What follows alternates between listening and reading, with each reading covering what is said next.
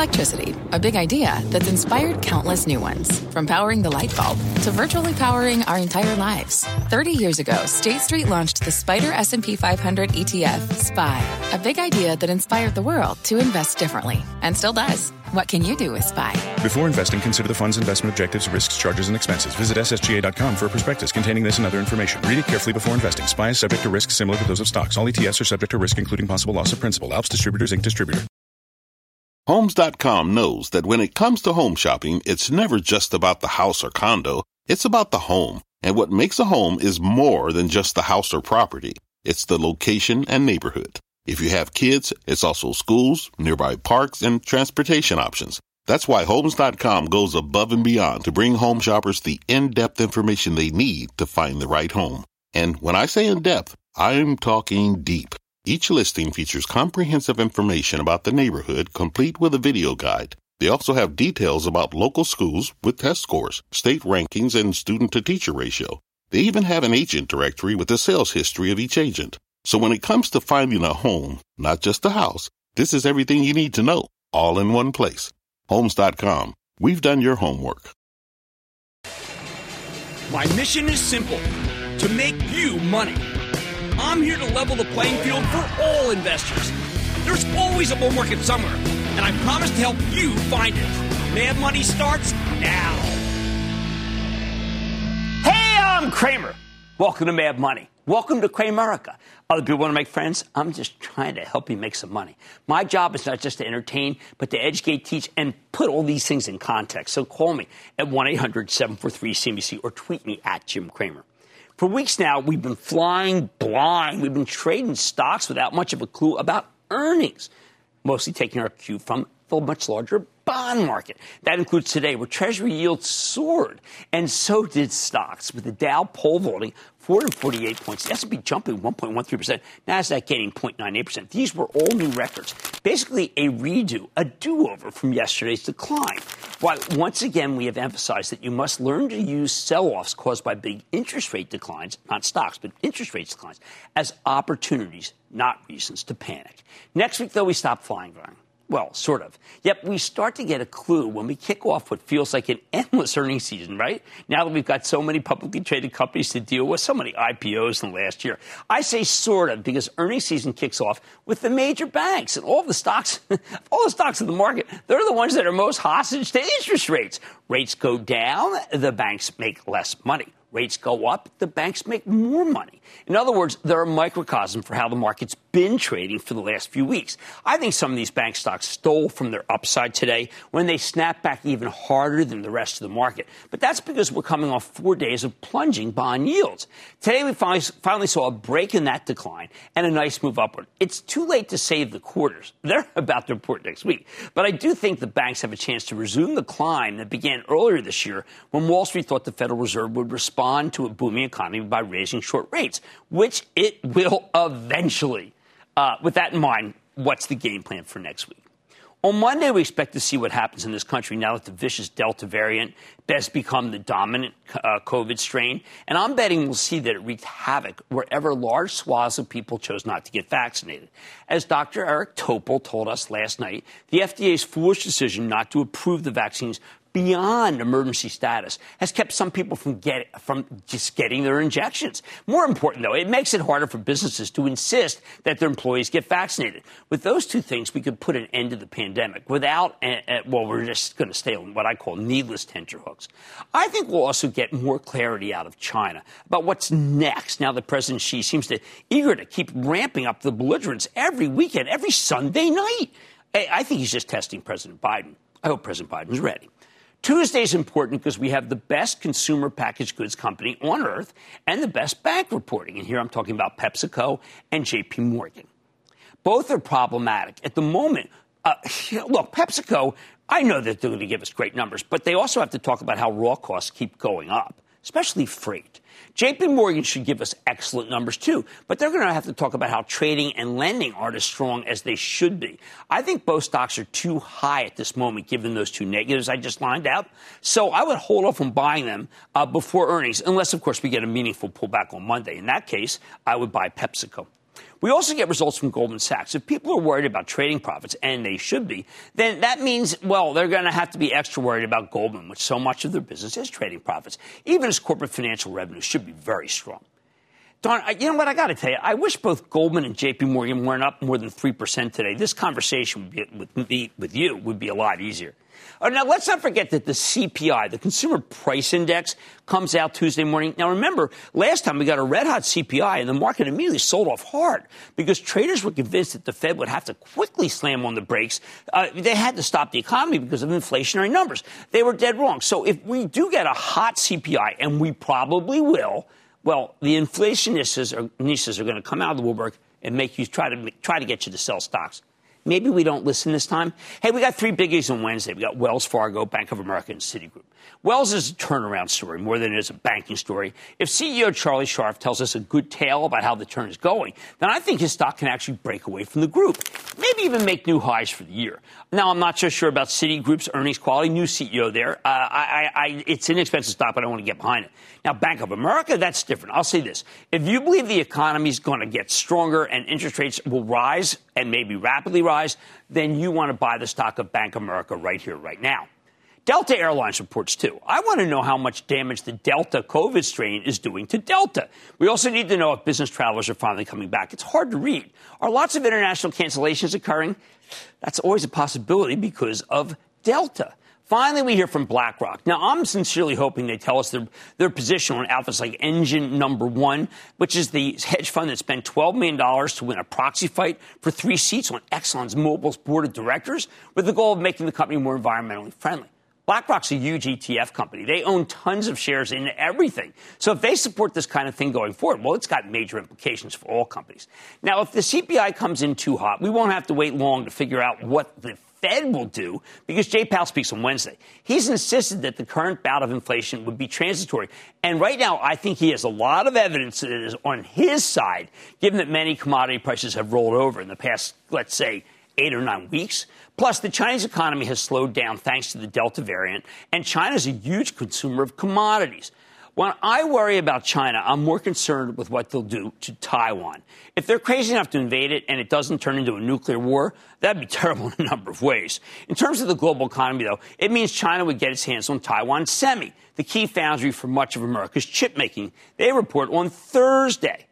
I think Taiwan Semi can tell us whether microchip prices have peaked. I think they have more to go. I hope one analyst will ask if they are frightened of a Chinese takeover, but these analysts pride themselves on never, ever, ever asking controversial political questions. Earnings calls are not press conferences. This week, President Biden made it clear that he's no friend of big business. He just issued an executive order mandating tougher scrutiny of corporate consolidation across a host of industries. However, I didn't hear anything about the health insurers. That's good news for United Health when it reports on Thursday. And it is still viable here. I know it's over 400, but I have to tell you, I very foolishly sold this for my charitable trust about 100 points ago. After making about 100 points, I thought I was being a pig. Turns out I was being a fawn. After the close, we hear from Alcoa. They gave us a fantastic quarter last time, but now it looks like many of the cyclicals have peaked. This one's especially important because aluminum goes into everything, and the rising cost has been a major stumbling block for gross margins for a lot of the buyers of aluminum. I want you to pay attention. Finally, Friday gives us the first important regional bank, one of our favorites, First Horizon. Now, I think it could be a whopper of a quarter because its core Tennessee market is red hot, maybe the hottest in the country. We're going to also hear from Kansas City Southern, the railroad that's trying to merge with a Canadian outfit. Expect them to comment maybe on Biden's newfound hostility to the industry. Analysts, will you please ask that question? I think the White House is trying to block this deal. I wouldn't be surprised if they somehow get their way. Here's the bottom line. What happens next week will color the entirety of earnings season. If we get some good ones, we'll be in party mode. But a negative series of numbers from the banks and some upsetting COVID stats could make for a tough earnings season. It's just a precursor, especially, though, if we get saber rattling, continued saber rattling from the People's Republic of China. Tony in North Carolina. Tony. Booyah, Jim. Booyah, Tony. Hey, man, thank you for all you do, and your staff, they're great, man. You're very kind. Thank you. I'd like to get your thoughts on the company. They've been consistently beating earnings. They're still this pretty young company. I'd like to get your thoughts on Growth Generation.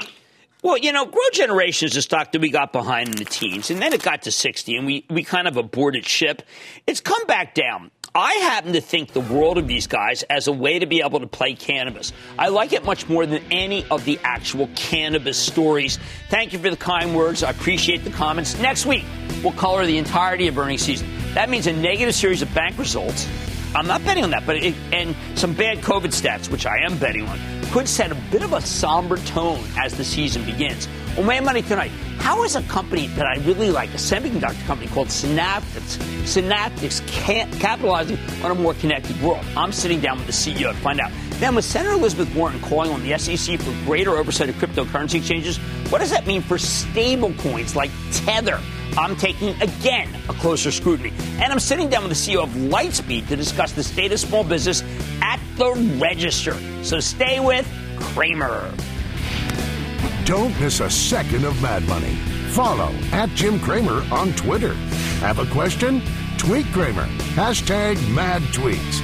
Send Jim an email to madmoney@cnbc.com or give us a call at 1-800-743-CNBC.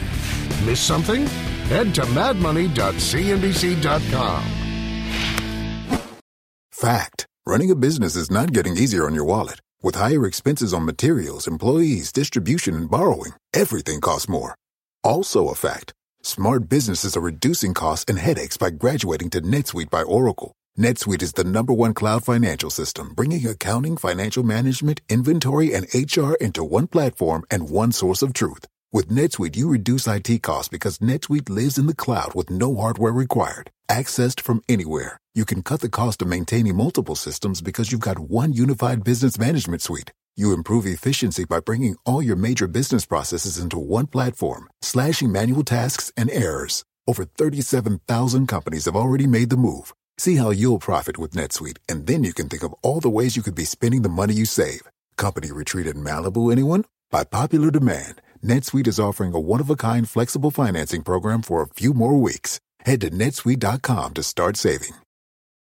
When you're hiring, the best way to search for a candidate isn't to search at all. Don't search, match with Indeed. Indeed is your matching and hiring platform with over 350 million global monthly visitors, according to Indeed data, and a matching engine that helps you find quality candidates fast. Use Indeed for scheduling, screening, and messaging to connect with candidates faster. Plus, 93% of employers agree Indeed delivers the highest quality matches compared to other job sites, according to a recent Indeed survey. Leveraging over 140 million qualifications and preferences every day, Indeed's matching engine is constantly learning from your preferences. Join more than 3.5 million businesses worldwide that use Indeed. Listeners of this show will get a $75 sponsored job credit to get your jobs more visibility at Indeed.com/madmoney. Just go to Indeed.com/madmoney right now and support this show by saying you heard about Indeed on this podcast. Indeed.com/madmoney. Terms and conditions apply. Need to hire? You need Indeed.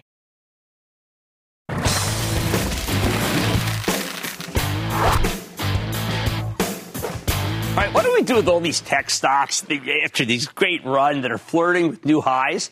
Take a company called Synaptics. That's a company that makes human interface solutions for phones, computers, all sorts of connected devices, everything from touchscreens to fingerprint sensors to high-quality displays. Now, in the last 2 years, the stock has surged from the 30s to the 150s, including a 40-point run since tech bottom in mid-May. Now, we last recommended Synaptics right before the pandemic hit. Since then, it's up an astounding 80%. Now, it doesn't hurt this is a fabulous 5G play, especially since the company's been diversifying away from phones and into the whole Internet of Things. You know, we like that much more. We'll see more and more connected devices thanks to the 5G rollout and guys like Synaptics.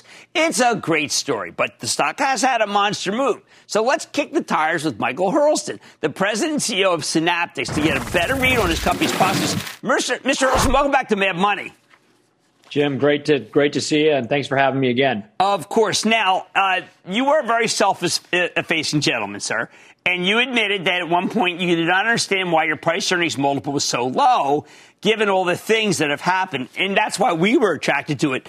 In the interim, what's happened that you've basically got a very good business that suddenly everybody realizes is basically a very good business versus when we talked to each other last?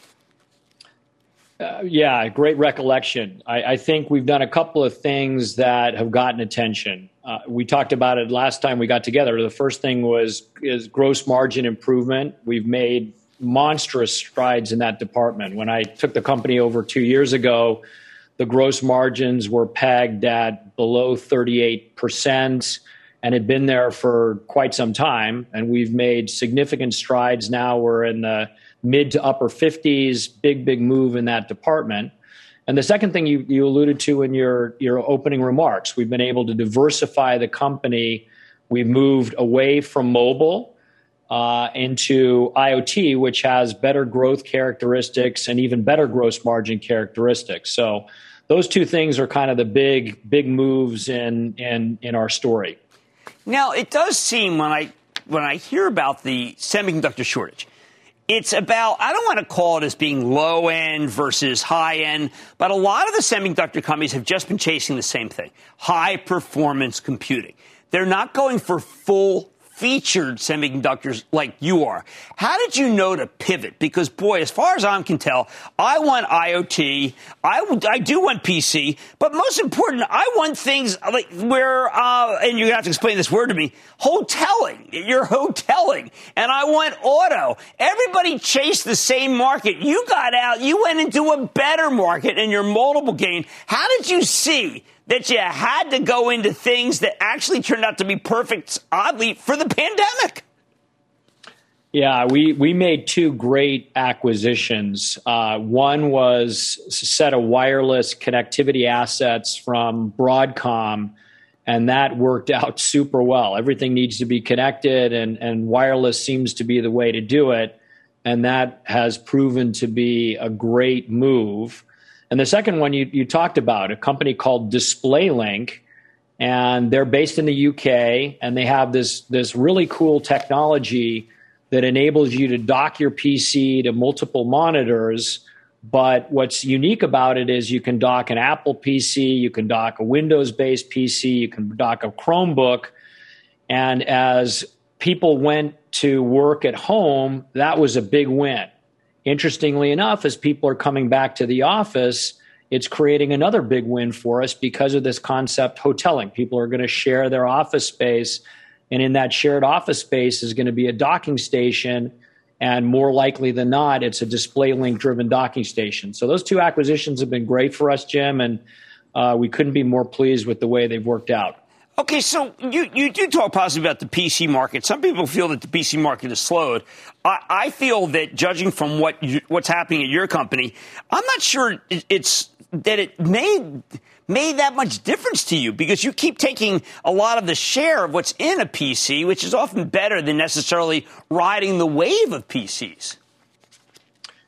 Yeah, I mean, we have a pretty diversified business, as you said at the outset. We're in PCs, we're in mobile phones, but more importantly, we're in the Internet of Things. So as we talk about our PC business, there's our core touchpad and fingerprint that goes into the PC itself.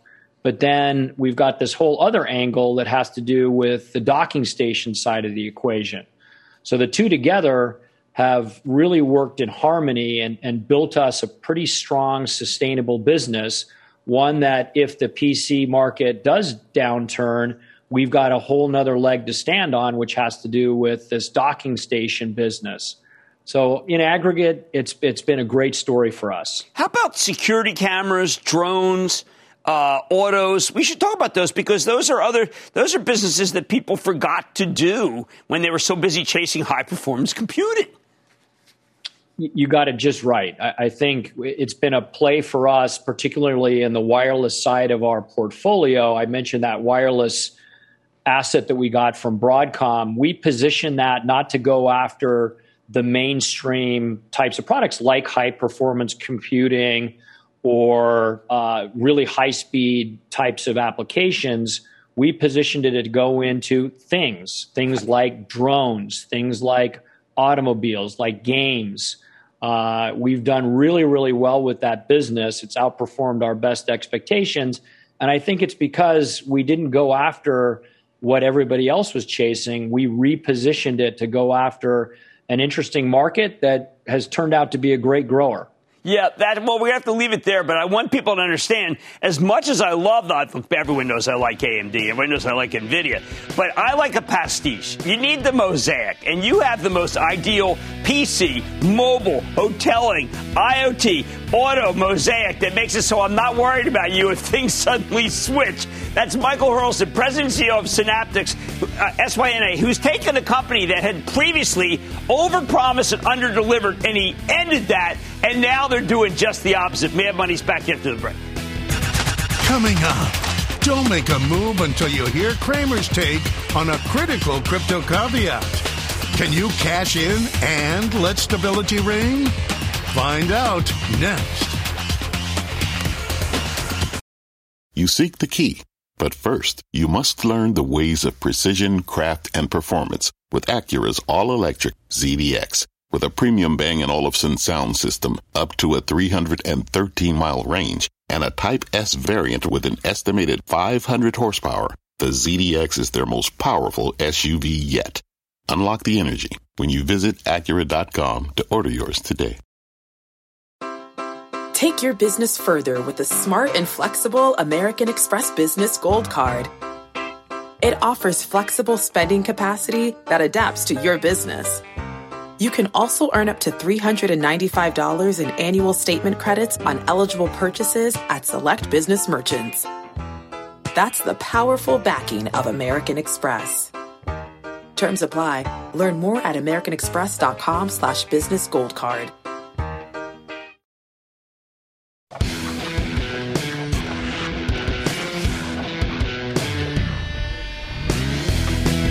A lot of people talking about the rewards of cryptocurrency. Not many talk about the risks. That's not the way we're going to approach this. The biggest risk to the cryptocurrency ecosystem right now, so-called stablecoins, are like Tether. These are the ones that are supposed to be pegged to something in the real world, like the U.S. dollar. You probably think they are. Because most cryptocurrencies are too volatile to be used in actual transactions, lots of people swap between Bitcoin and Tether or Ethereum and Tether when they want to do business. I think they're much more like stocks, but people want to claim their currencies. And that's how Tether's become the third largest cryptocurrency. Why is this such a significant risk? Because while Tether's ostensibly pegged to the dollar, it's not like it's sitting on a big pile of greenbacks. Instead, each of these stable coins is backed by Tether's reserves. And unfortunately, we don't really know what those reserves are, except that they include a ton of commercial paper, short-term loans to unspecified companies in unspecified regions. That's why I raised a bunch of questions about this thing, because we need those answers. I think they have adopted an ill-advised strategy with little transparency. Since then, we've had a lot of developments in the space, but not many answers. Instead, in the last months, lots of important institutions and politicians have started looking into the risks from stablecoins, especially Tether, perhaps at our incessant prompting. I think that's fine, but it's also a step in the right direction. But not enough is being done to fix what many, including some of my Chinese sources, say is a ticking time bomb. So let me catch you up on what's been going on here since we first brought it to your attention. As I told you last month, Tether has more than $60 billion in reserve assets. And as of their last disclosure, roughly half of that is commercial paper, which would make Tether one of the largest holders of commercial paper on Earth. But here's the problem. I know a lot of people in this market, and nobody in the commercial paper world that I know seems to have ever heard of these guys. And that's what Tim Massad, he was the former chairman of the Commodity Futures Trading Commission, an old buddy of mine from law school, told us last month. Then a few hours later, the Financial Times published a piece where they uncovered something similar. Listen to this. Quote, until last week, we hadn't really heard of them, end quote, said a trader at a large bank. It was news to us. In other words, if they were trading our commercial paper, everybody would know them because they're so big. Remember, these are short-term loans to businesses, but we don't know which businesses. So if major players in the industry haven't even heard of Tether, and that means major traders, you got to wonder whose paper they're buying. And when we reached out to Tether for more clarity, they told us that they hold commercial paper from, quote, international issuers, end quote, which I don't think is that much to go on. They also made it clear that none of this paper comes from cryptocurrency exchanges. Whoa, which is good, but not that illuminating. Whose paper is it? Tether says they're buying this paper through bank intermediaries. So maybe that's why nobody's heard of them, but we don't know who those banks are. More important, we don't know what part of the world this paper is coming from. Because now, here's why this is important. See, if they're holding commercial paper from Chinese companies, that's a very different story than commercial paper from, say, Canadian companies. Call me a skeptic about Chinese bank commercial paper. What else? 3 weeks ago, another one of these stablecoins collapsed. This is Titan, a decentralized finance token that supported an algorithmic stablecoin called Iron. Now, it's a different beast than something like Tether, but what matters is Titan went to zero in a matter of minutes. That made a bunch of headlines, in part because some big-name investors like the very smart, good guy Mark Cuban got burned. Now, Cuban's calling for more regulatory oversight here, and he's a pretty influential guy. I hope we get it. Here's what really caught my eye and why we had to go back. 2 weeks ago, Eric Rosengren, when I was on vacation, the president of the Boston Fed gave a speech where he highlighted stablecoins like Tether as a major potential challenge to financial stability. He's not super worried about crypto ecosystem, but if something like Tether falls apart, that could have a major impact on the short-term credit markets, too. Last week, Fitch, totally reliable outfit, split right down the middle, one of the big three ratings agencies, spelled out these risks in more detail. Basically, if there's a run on Tether, they have to sell their reserves in order to pay off people who want to trade in their coins for dollars. And that would mean selling a ton of commercial paper, given the amount they own. That would certainly have an impact, especially if President Xi ordered it. Fitch also points out another potential problem, something that, like Tether, quote, may not be stable if short-term credit spreads widen significantly, as has occurred in times of financial stress in 2020, 2007, 2008. This contrasts with the way stablecoins are marketed to the public, end quote. Suboptimal. Finally, 2 weeks ago, Senator Elizabeth Warren, whom we're trying to get hold on to come on the show to talk about this, published an open letter to SEC Chairman Gary Gensler, who has a lot on his plate, calling for greater oversight of the crypto ecosystem. She's not specifically focused on stablecoins, but she points out that crypto markets are ripe for manipulation and outright fraud, and she wants to make sure someone at the SEC is on the case. Once the federal government starts shining more of light on crypto, I have to believe stablecoins like Tether will emerge as a major point of focus. I think this is a much better use, by the way, of Senator Warren's time than coming after Jamie Dimon from J.P. Morgan for charging people overdraft fees, which we don't like. Now, something else has changed in the last month, beyond the fact that Tether's getting more attention. In the first 5 months of the year, the amount of Tether in circulation surged from 21 billion to more than 62 billion, practically in a straight line. In the last month, though, it's pretty much flatlined, actually down very slightly. That may be because crypto hasn't exactly had a great month, with Bitcoin down a few $1,000 versus June 9th. When we reached out to Tether, they said that demand is down. But this is a chicken and egg problem. Does demand for Tether rise as Bitcoin goes up, attracting more investors, or does the creation of Tether drive the price of Bitcoin higher? Remember, lots of crypto trades use Tether to buy Bitcoin with borrowed money. Obviously, correlation does not equal causation, but it sure is interesting, isn't it, that Bitcoin can't seem to maintain a sustainable rally once Tether stops being created. One more theory. This one's a little out there. Many people worry that Tether's commercial papers from Chinese issuers. This is a Hong Kong-based company, after all. We know there's been a rolling crackdown on cryptocurrencies in the People's Republic of China. They're trying to stamp out crypto completely. So it's possible that many of the institutions Tether was buying its commercial paper from could be now barred from doing business with it. Well, that's pure speculation, though, but a lot of people have been turning it up to me. Again, I'm not trying to bash crypto, the opposite. I think we need some kind of stable coin to facilitate digital transactions, but Tether's way too opaque for me. We need the same transparency we get from traditional money funds. What would good stable coin look like? Maybe USD coin, which has grown into the 8th largest cryptocurrency and the 2nd largest stable coin because it offers more transparency. USD coin is far from perfect, but it's a U.S. company operating under U.S. financial technology regulations with a U.S. order and U.S. bank accounts. It's got some flaws. Last year, it went from simply holding cash to holding cash plus approved investments. And just like Tether, we don't have much insight into what those investments are. Oh, and the company behind the One Circle plans to come public by merging with a SPAC, so be prepared to hear more about it going forward.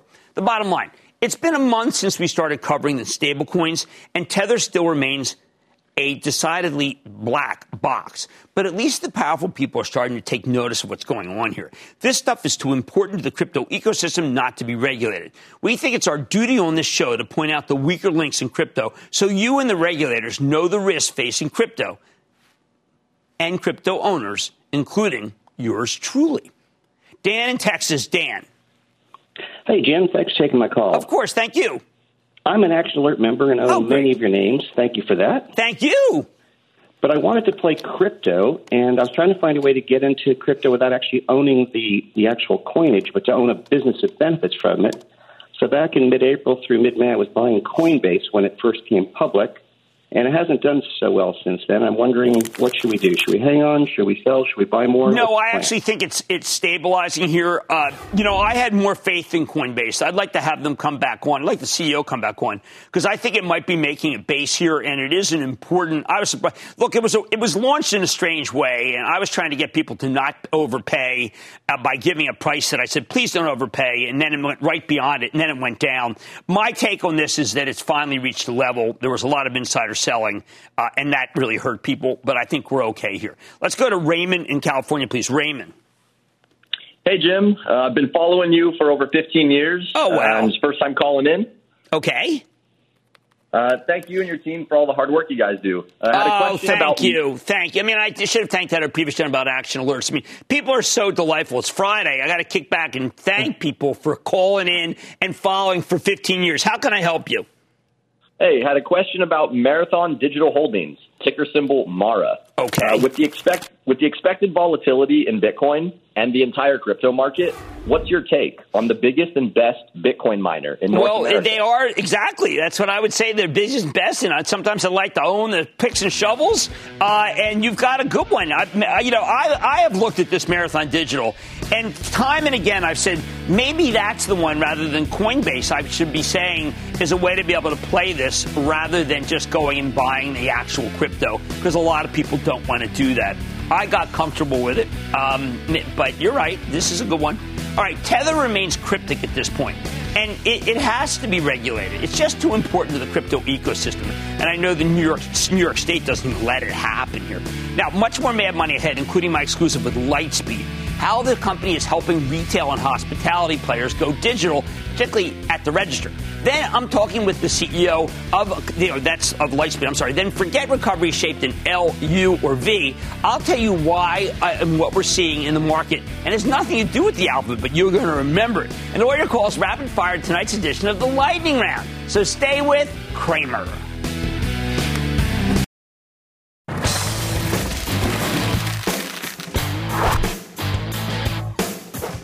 We're always searching for exciting new financial technology plays, and last fall we got a good one when a Canadian company, Lightspeed, POS, that's point of sale, that's their symbol, listed its shares on the New York Stock Exchange. These guys make point of sale and e-commerce software for small and medium-sized businesses, especially retailers, restaurants, but also like golf places. Lightspeed initially lived up its name. It's shooting from $3.50 last September to the low 80s at its highs in February.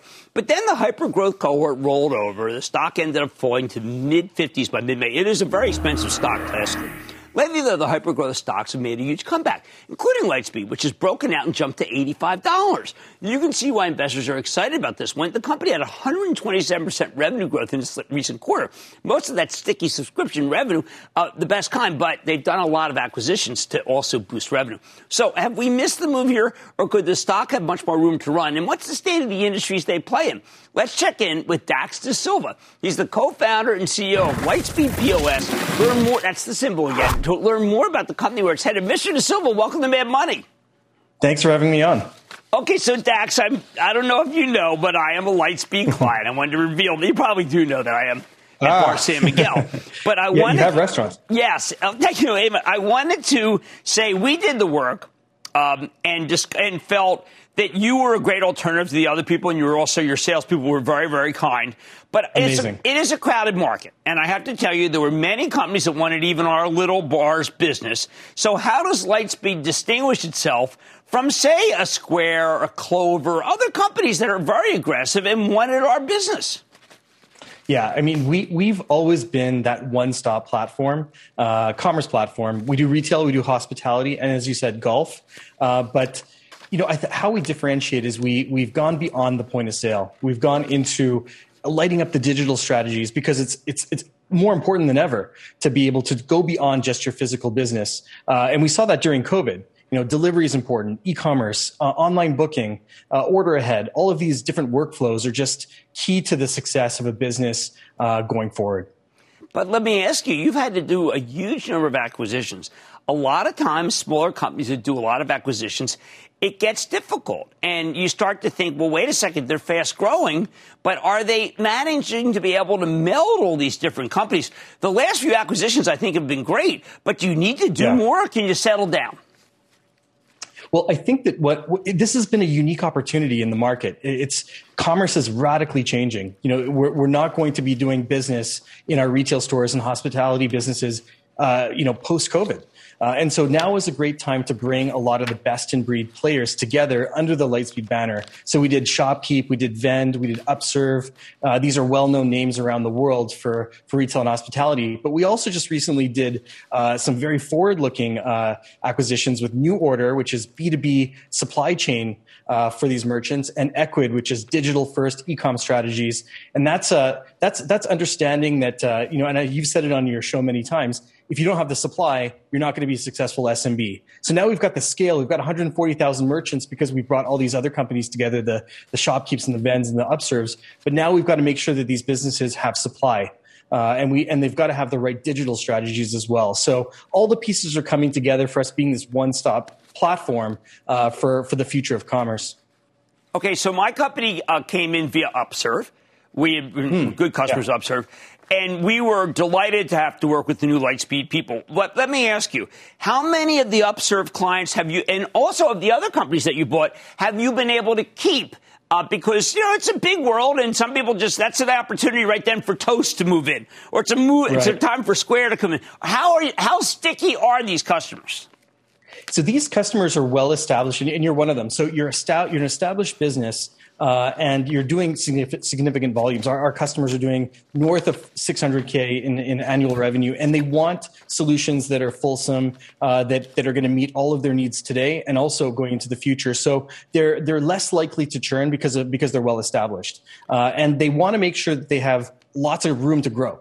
And so Lightspeed's it's always been an aspirational system, but what's changed about Lightspeed is it's gone from a nice to have because it's got all these digital strategies. That's become must have. It's become an absolute necessity to have a system like this. And it's not whether you're going to do the digital piece of the puzzle. It's now you must do it, and you're going to thrive by making sure the businesses that you run are well-rounded and resilient, no matter how the economy changes and how consumer tastes evolve.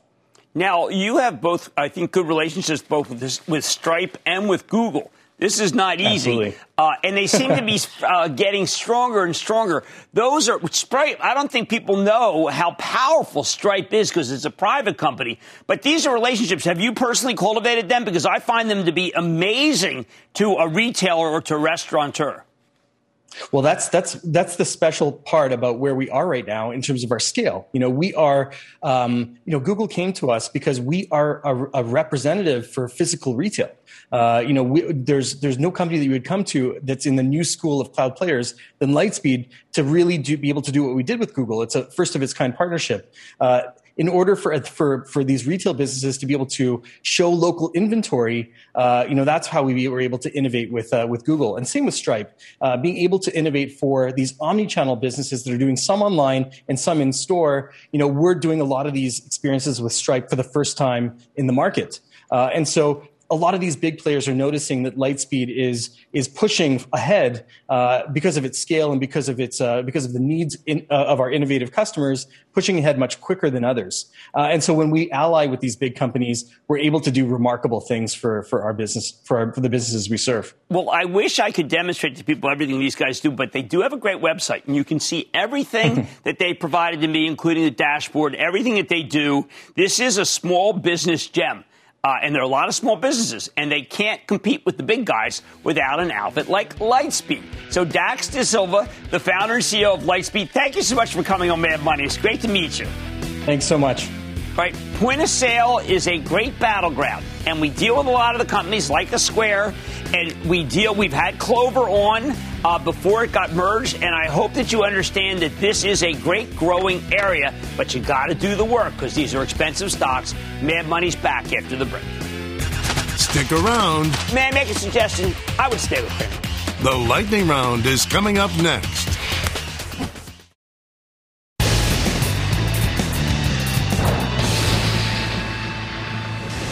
It is time. It's time for the lightning round. What's up? You play this out. And then the lightning round is over. Are you ready, Ski? Time for the lightning round. I'm going to start with Greg in Texas. Greg. Hey, Jim. Hey, I got Greg. a question this afternoon that's regarding trade. I've been holding this trade symbol T, AT&T. Oh, I'm not a fan, sir. I really think that if you want growth, you want T-Mobile. If you want income, you should go with Verizon. That's just the way I feel. Or, by the way, I'm actually willing to say Chevron for you. Let's go to Kelly in Nevada. Kelly. Hello. Hi, Kelly. How are you? I'm doing well. Thanks for taking my call. Sure. Hey, I was wondering about, I'm wondering if you could give me some advice on Atcor, ticker ATKR. Yeah, steel tubes, wire, it's a great pastiche. Let's have them on. Because it's the kind of stock that works here, but I got to have them on. I got to see the whites of their eyes. Let's go to Matthew in California. Matthew. Hey, Jimmy, chill. Yo. I hope you and Ragu are enjoying the summer. The garden looks amazing. I hope my portfolio grows just like it. Oh, you just made my day. Thank you. I needed it. What's up? The company I'm calling about is Arrival, ticker ARVL. Oh, well, another one. Look, Arrival and Fisker, I see it, Lucid. I got to tell you, you know which one I like best? Ford! I think we start buying Ford here. Hey, by the way, I like Tesla down here. I know I was speaking to Ross Gerber today. Good interactions on Twitter. And we both think that Tesla's at the right level. How about to Gene in California? Gene. Well, hello there, Dr. Kramer. Yo, how are you? Cirrus Corporation, symbol CERS. Well, you need to be a doctor to work with them. All right, now understand, this is a very, I mean, those of us who have unfortunately had to deal with someone in our lives that needed the safety of a blood transfusion. All I can tell you is this is a very niche, speculative business where they're not making a lot of money. I'm going to say no. I need to go to Kevin in Texas. Kevin. Booyah to you, Mr. Jim Cramer. Wow, man, chills liking this. What's up? Which proved to be so helpful, and the fundamental analysis and education that you shared truly helped level the playing field. Thank you. I'm calling today for your thoughts on CEMEX, stock symbol CX. I like these guys. Okay, now look, I do a lot of business in Mexico. I like CEMEX. I actually think it's a really great spec. Well, it's an $8 stock, so I have calls. But this is a great play on infrastructure. It's also a great play on a country that I think is not nearly as well. A lot of people feel Mexico's a failed state. I am a believer in Mexico. I think CEMEX is good. I need to go to Kevin in New York. Kevin. Mr. Kramer, how are you? I am good. How are you?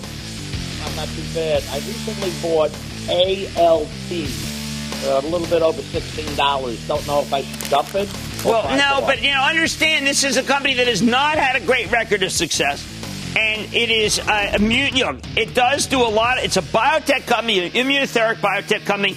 There are a lot of other companies that do the same thing that I like a lot more, including, believe it or not, Moderna. How about Josh in Colorado? Josh. Hey, how's it going? Not bad, Josh. Thank you. How about you? Pretty good. Long-time listener, first time ever calling. Oh, thank you. I'll be talking to you. Thank you. I'm impressed, man. This is really cool. It's cool enough. How do I help? I have a million stocks I could be asking you about, but I'm just going to take one. I got one that I'm really interested in because I play poker on my phone. Gotcha. Zynga. And Zynga, I like Zynga. Zynga's okay. It's a very inexpensive stock. And that, ladies and gentlemen, is the conclusion of the Lightning Round. The Lightning Round is sponsored by TD Ameritrade. Coming up, enough with the alphabet soup. Whatever pattern the recovery makes on the charts, Kramer's focused on helping you grow your portfolio. Mad Money will be right back. Jim Cramer, you're one of my heroes. I look forward to your show every weeknight. Thank you so much for helping beginning investors like me. When you talk about the market, I just believe that you're spot on. Oh, I love it. Thank you so much. Every night we watch you, I have learned and earned.